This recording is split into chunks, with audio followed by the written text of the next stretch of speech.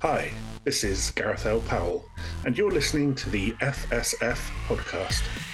The show whose jokes make Vogan poetry look insanely genius and enjoyable. Our show is brought to you by our charity sponsor, the Red Shirt Widows and Orphans Fund, which supports the Wish Upon a Teen Foundation that helps out sick kids when they need it most. And just imagine the comfort you'll give Red Shirt crewman number 129. He'll know that when he puts on the red shirt and boards the sentient warship Trouble Dog in helping her to gain atonement, that he didn't leave his family destitute and without hope, because the Red Shirt Widows and Orphans Fund has his back and what's left of his weaponry. All right, so our guest today is an award-winning and widely lauded author at the forefront of speculative fiction. He has won the British Science Fiction Association, also known as the BSFA, award for Best Novel twice, has been a finalist for the Locust, British Fantasy, and I know I'm going to pronounce this wrong, but I'm going to go with Sayan Awards. Now, that's all stolen directly from his website because, let's admit it, I'm lazy and he's an author, so he's already written it, so I figured why try to write it better? So I figured you let the writer tell us about himself. Anyway, that's all from the fabulous website of our author, our guest today, Gareth L. Powell. Welcome to the FSF podcast, Gareth. Hi, good to be here. Excellent. Hope you don't mind us plagiarizing your website too poorly there, but it was just easier. I'm like, how am I going to introduce Gareth? Well, he's got a pretty dandy intro right here. Let's just take that. That's what it's for. Excellent. So Gareth has become custom here on our show, especially when we're talking to somebody we haven't had a chance to talk to before. We'd like to know about the backgrounds of our guests because Nick and we have a third host. Her name is Kathleen, but she is off on a field trip with her daughter today, so she was unable to make it today. But we're nerds, and we like to know the origin story of the people that are sitting across the virtual table from us. And, origin stories are always cool to us nerds. So, in the origin story, the beginning of Gareth L. Powell, what was the influence that made you want to be a writer? Was it something just inborn, or was there an outside influence, or was it a combination of both? I think it was a combination of both. I've always loved space. I've always been attracted to sci-fi. I'm talking here about when I was like 3 or 4 years old, and I watched Star Trek on an old black and white TV. I think it was probably its first UK run. And then Star Wars came along when I was 6, and that was it for me. I was sold. So I was very lucky. We had a good local library with a huge sci-fi selection, and I went in there, between the ages of about 8 and 16, and read all the Arthur C. Clarke, all the Heinlein, all the Larry Niven, everything that had a picture of a spaceship or something cool on the cover, I read it. And at the same time, there was like the Battlestar Galactica, Close Encounters of the Third Kind, E.T., all the movies. So yeah, I was pretty much, when I decided I was going to write seriously, I didn't really have a choice about genre, because you have to write what you're interested in, and obviously I had a lifetime's love of sci-fi to draw on, so it was a foregone conclusion. And then I was bitten by a radioactive SF writer. Excellent. I like that. Okay. So is there one particular author whose work stood out to you and really drew your attention? You named off a couple there, but was there one of them in particular that you found yourself gravitating to more than others? When I was a teenager, I was into the early Larry Niven space stuff. Okay. Like Ringworld and his Beowulf Schaefer tales and stuff. But along the way, we kind of diverged, and I started getting into different things. William Gibson's short story collection, Burning Chrome, I think was one of the major inciting incidents in my decision to start writing seriously, because I read that and I thought, okay, while I don't know much about the chain of command or starship captains or emperors, I do know about street level people. He showed you could write about just normal grunts on the ground, and that tied up in my head with my love of the films Alien and Aliens, which are not about the super slick space warships. They're about grunts doing their job. And that kind of that's kind of where my aesthetic came from, I think. The two of Okay. those. Definitely. But I also love the culture novels by Ian Banks. I read all of those I read the first four at a very impressionable age, and then I've read the rest as they came out. So yeah, those are the high points, I think. Then Samuel Delaney's Nova as well. That's a big influence. Excellent. So I've recently started to make my way through the Embers of War, and I am loving it.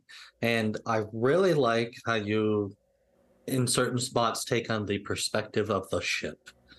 And that I thought was a really unique way of wording things, every pun intended. But when you're working on being creative, what is it that helps you to be creative and to get that out of box thinking? Well, with Embers, it was the first time I'd tried writing a novel in first person instead of third person. And it was a bit of a revelation to me because I found you could just channel the characters' voices and just poof, it all came out. You could just like tap into them and you could sort of vomit out a whole chapter from their point of view of them just going, oh my God. And it was very much, for me, it kind of felt like acting. So for each chapter, I would kind of put myself into okay, in this chapter on Trouble Dog, what's she going to say about this? And, usually what she said was full of, cuss words and violence. But, for each character, I kind of had a little voice in my head, and so I would just shift into that voice, and so I knew which character to go to get the biggest reaction to each circumstance. So it was really just a case of just channeling their responses. Yeah, it's definitely been a fun read so far, and I'm definitely looking forward to more of it. So Good. All right, so Gareth, so in doing our unprofessional research in order to talk with a professional, we found that, clearly he's reading Embers of War.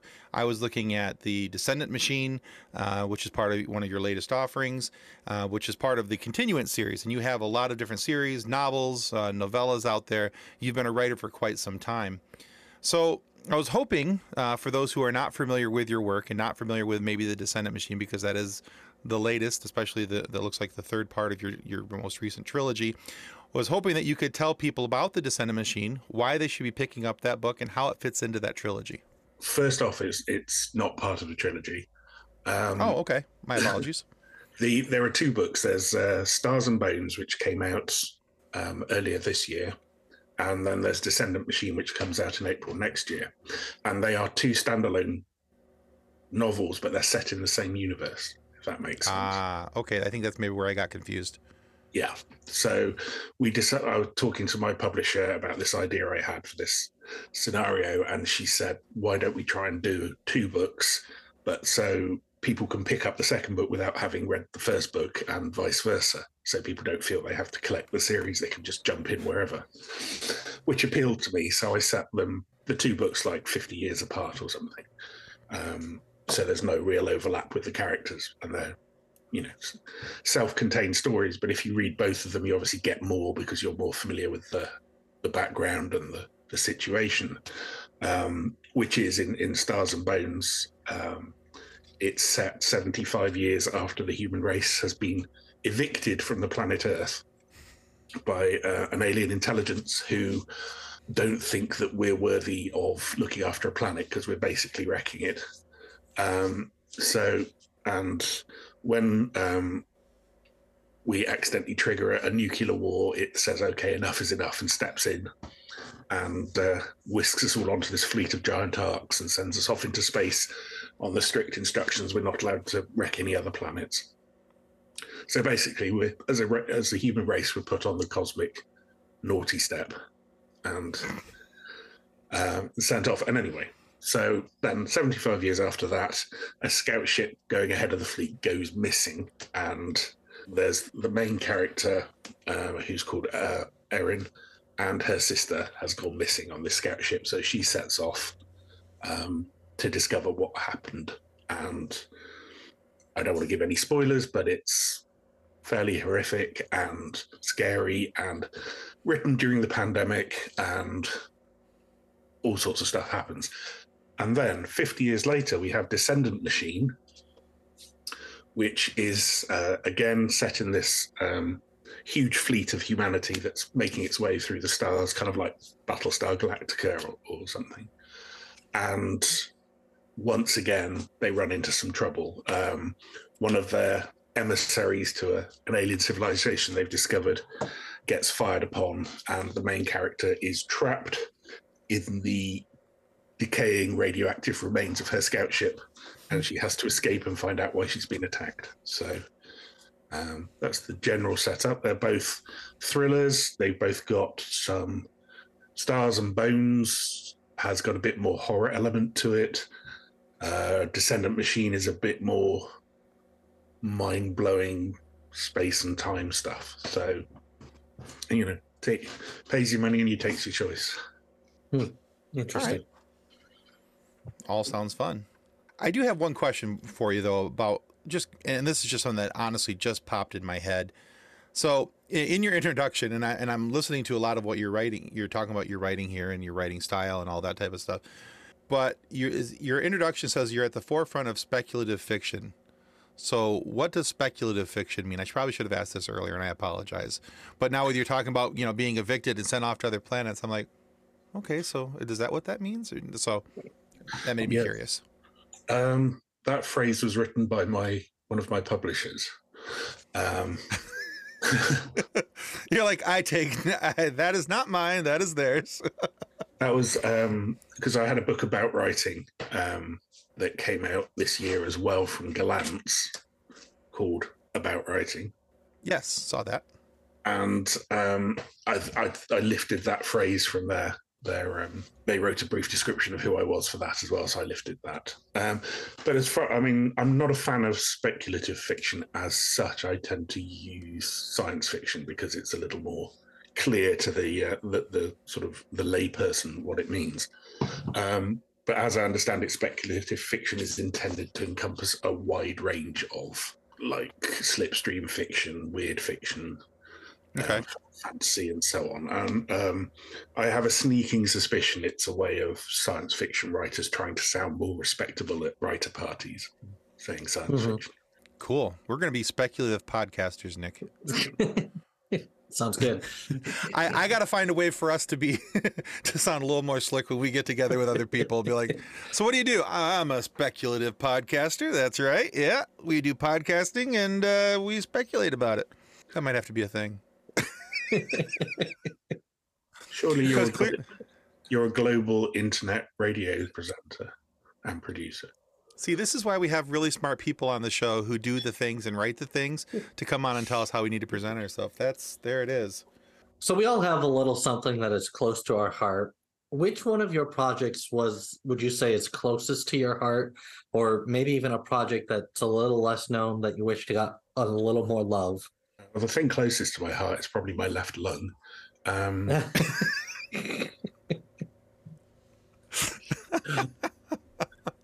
But I'm very fond of all the books that I've written. If there's one that didn't get the appreciation it deserved, maybe it was a novella I did a couple of years ago from Tor.com, which was called Ragged Alice. Mm-hmm. And it's a bit of a departure for me. It's sort of like it's a murder mystery, but there are horror elements and supernatural elements. And it's set in an out-of-season seaside resort in Wales. And it's kind of like a Welsh Twin Peaks. And there's the main detective, and she can actually see guilt on a person's soul. So she kind of sees a glow coming through their skin, and if it's mottled and grey, she can see there's guilt there. So that helps her kind of in her investigations. So it was a very personal book because it put in a lot of feelings I have about Wales and a lot of memories I have from childhood visits to Wales. My father's family originated in West Wales. So the countryside is rugged and very beautiful, but at night it can also be incredibly eerie. So I wanted to get that across as well. And I put I put a lot in there. It's a very personal story, and it kind of didn't make much of a splash. So yeah, if there was one I wish I'd done better, it's probably that one. I'll have to check it out. And now a word from our sponsor.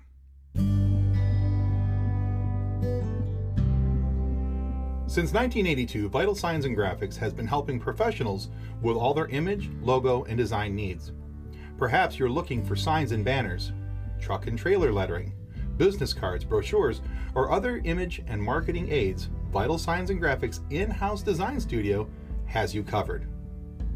From logos to apparel, start to finish, Vital Signs and Graphics has everything you need to look and feel professional.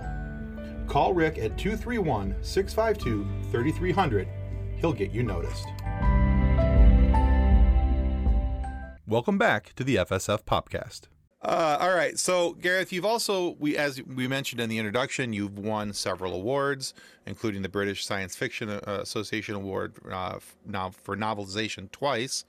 You've been nominated for several other awards. We mentioned those in the beginning, and one of which I'm pretty sure I massacred the name and how it's pronounced. But many people, for some people, I shouldn't say many, but for some people, winning an award, it means absolutely nothing to them. For some people, it means everything.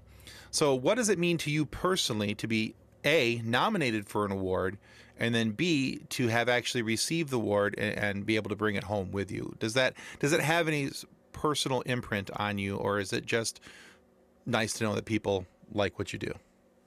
There's definitely a sense of validation when you get nominated. It's like, oh yeah, somebody, people out there like what I'm doing. There's a feeling of recognition. Of course there is. Mm-hmm. In terms of winning the award, the best thing about winning the award, especially with the novel award, was with both the novels. As soon as I won the award for them, loads of publishers in other countries came forward and said, we want to print a translated version of this. So, oh, cool. I got to sell, I think Embers of War has been published in like about 8 different languages or something now, because it won that award. And whereas it wouldn't necessarily have got that attention, and I wouldn't necessarily have earned that level of income if it hadn't won. So from a business point of view, winning the award is very good and very, very helpful, which is one of the reasons I think most people want to win one. Okay, that makes sense. Yeah, I don't know. I mean, obviously there probably are some, but I don't know a lot of writers who just want to win one for the kind of the ego kick. We're all racked with too much imposter syndrome for that. But from a business point of view, it really helps to be able to put a award-winning sticker on the front of the book or something, and it does attract interest from I say other publishers, which is a huge income stream. If you're selling the book to 8 different countries at roughly the same price to each one, it's it's basically money for nothing because you've already written the book. You're just selling it 8 times. And also it brought Embers to the attention of the studio who are currently adapting it for TV. I was just wondering if that was a possibility, and it certainly helped. That's fantastic. Nice. Congratulations on that. That's awesome. Thanks. Wow. I mean, because I've always thought about it. I see the little award. Like, because my daughter's, she collects books like I collect Funko Pops, and so her bedroom walls look like my walls behind me. But it's she has almost a complete library in her bedroom, and we go to Barnes and Nobles and Schuler's Books and all these different bookstores all the time to take her there and let her do some book shopping. And, even for myself, as I'm kind of thumbing through, I have to admit that little gold circle down in the bottom that says it's won an award somewhere does catch my attention. It makes me look a little stronger at the book. Okay, well, if this is an award-winning book, what's so special about it? And then I want to figure out what, about the book and what's going on. So I can see why that would be helpful from the sales standpoint, because as a consumer, I can say that it is very eye-catching. And it makes me wonder. I had not thought about it from the aspect of the publisher, though. So that's kind of a nice thought, a new thought for me. I hadn't thought about it from that aspect and how that would also benefit you. That, like you said, you have now 8 different publishers in all these different countries who want to go now and translate it and sell it. So that's really cool, and that's awesome for you. I'm glad you have that level of success. Thanks. Yeah, it's a lot of people sort of campaign for awards. We're in awards season now, and a lot of writers will be kind of, and I do it myself sometimes, but just putting up posts saying what they're eligible for. And, just saying, oh, by the way, this book came out this year. If you're voting in the Hugos or the Nebulas or whatever, please remember to nominate it if you like it, and so on. And I think most of them, while some of them probably do it for the ego kick, as I said, most of them are doing it because it will bring their book a little extra sheen of credibility and maybe, to a wider audience. It's the same in literary fiction as well. In the UK, a lot of literary novels that come out and are nominated for sort of the Booker Prize, for instance, which is the big UK literary prize. Okay. Some of them will have sold 300 to 500 copies before that. But once they get onto that list, they will sell 40,000 copies, maybe. I don't know exact figures, but they will see a massive spike in sales that they just would not have got otherwise, because a lot of literary fiction, unless you have a big blockbuster, doesn't seem to sell a great deal. So, there's a definite economic benefit to winning prizes, and I think that's why some publishers really push to get their authors onto shortlists as well. Yeah, I can see why they would do that. Absolutely. I mean, the publisher's there to make money. That's their job. They want to, the more they can promote your book and get it out there in front of people and all these different things, the better chance they have of it getting sold, and then they make money and you're making. Yeah, so from an economic standpoint, I understand why they would push for that. That makes sense. I really hadn't considered it that it was given an opportunity to go to other countries, though. That's just kind of new thought. So I learned something today. There it is. That's what I learned. So my dad has also written several stories, from beer fiction to some sci-fi parodies, and usually, no matter what the topic is, he's always done some sort of research. So what kind of research do you do in preparation of writing one of your stories? It depends on the particular story. Usually I write space opera, so I've got a fairly good grasp of how space works and how space travel works. Basic Newtonian physics. I'm not an expert in any shape or form, but I've read a lot of sci-fi. I've read some science. I've seen shows like The Expanse where they get it a lot more, a lot more correct than sort of Star Wars or so. So there's not a lot of swooping about and Second World War plane noises in my novels. Right. So I try and keep it as plausible as possible, and the rest of it I frankly make up, because nobody knows how to build a hyperdrive, so I can just make up how it works and put my own rules around it and so on. With something like Ragged Alice, which is set in the present day, and the main character being a police officer, I had to do some research into the way sort of the British police would organise a murder investigation, how it would be structured, who would be in charge, who would report to who, blah, blah, blah, blah, blah. So for that one, I actually I brought a book written by an ex-policeman on how it works and everything. And so I hopefully got that as correct as I could.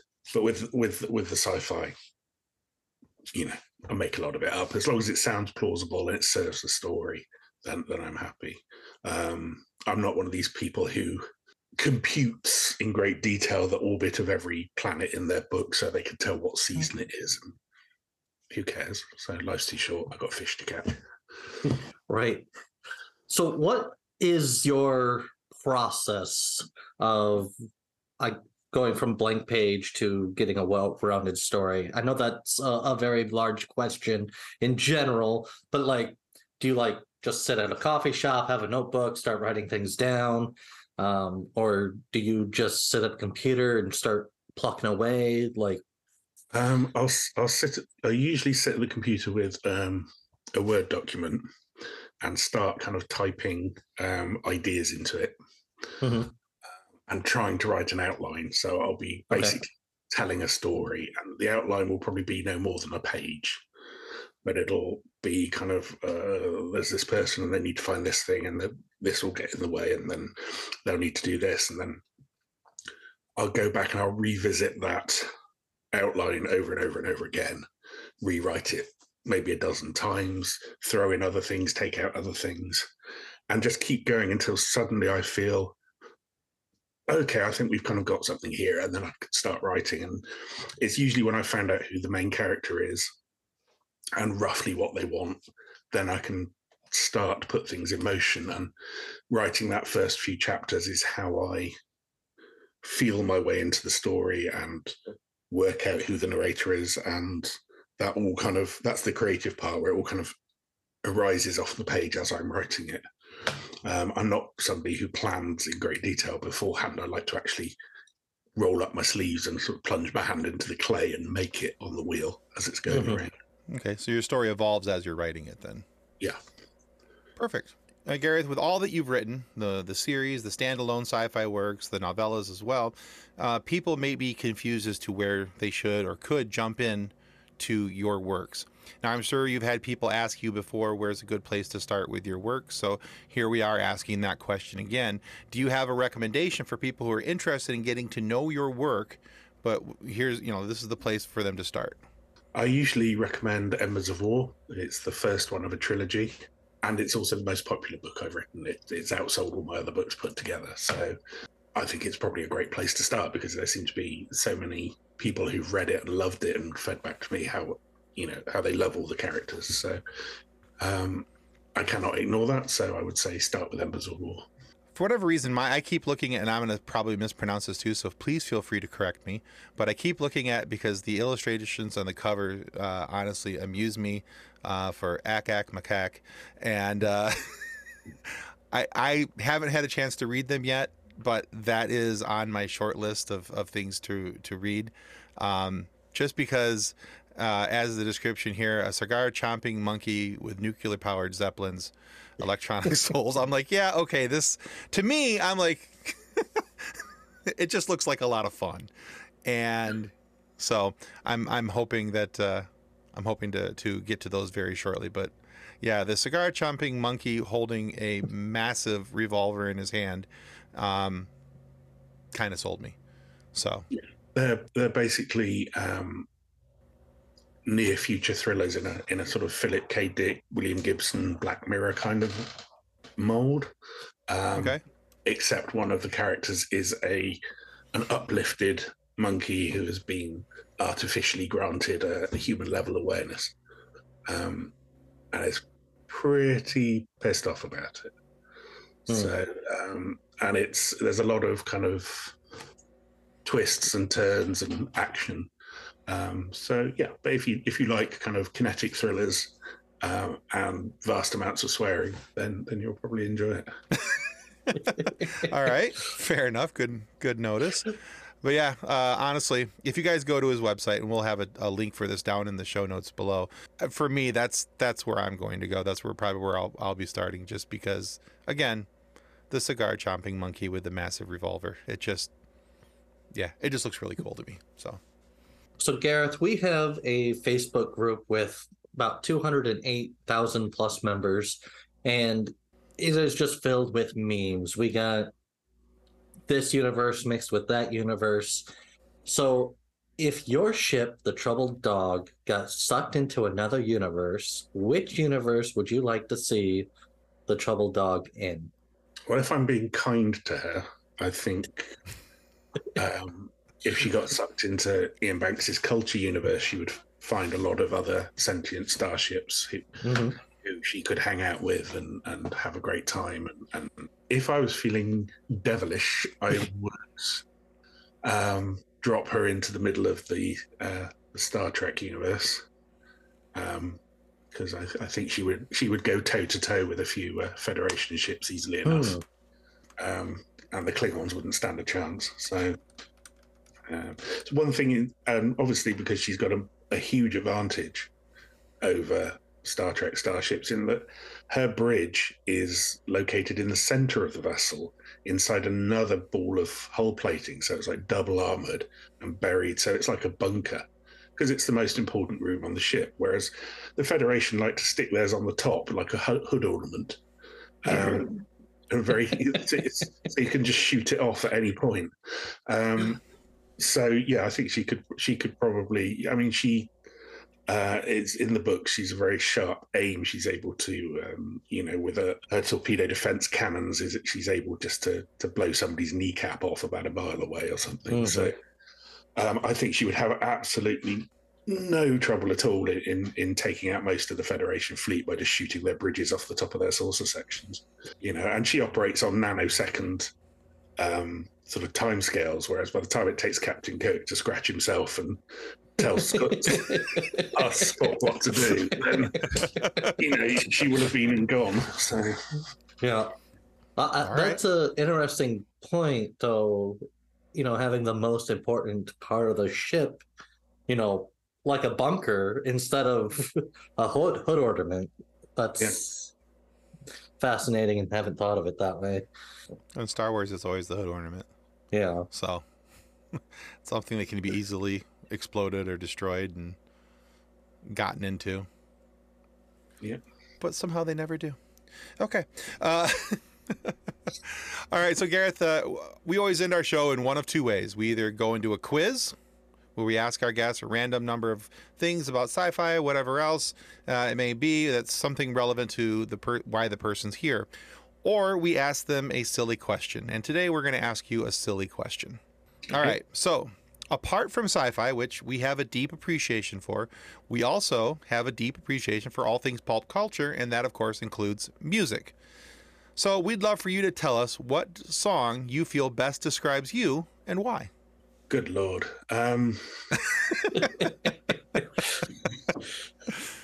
have a very wide-ranging musical taste. That's awesome. That's even better. Everything from sort of house music to heavy metal to jazz to, perfect classical opera.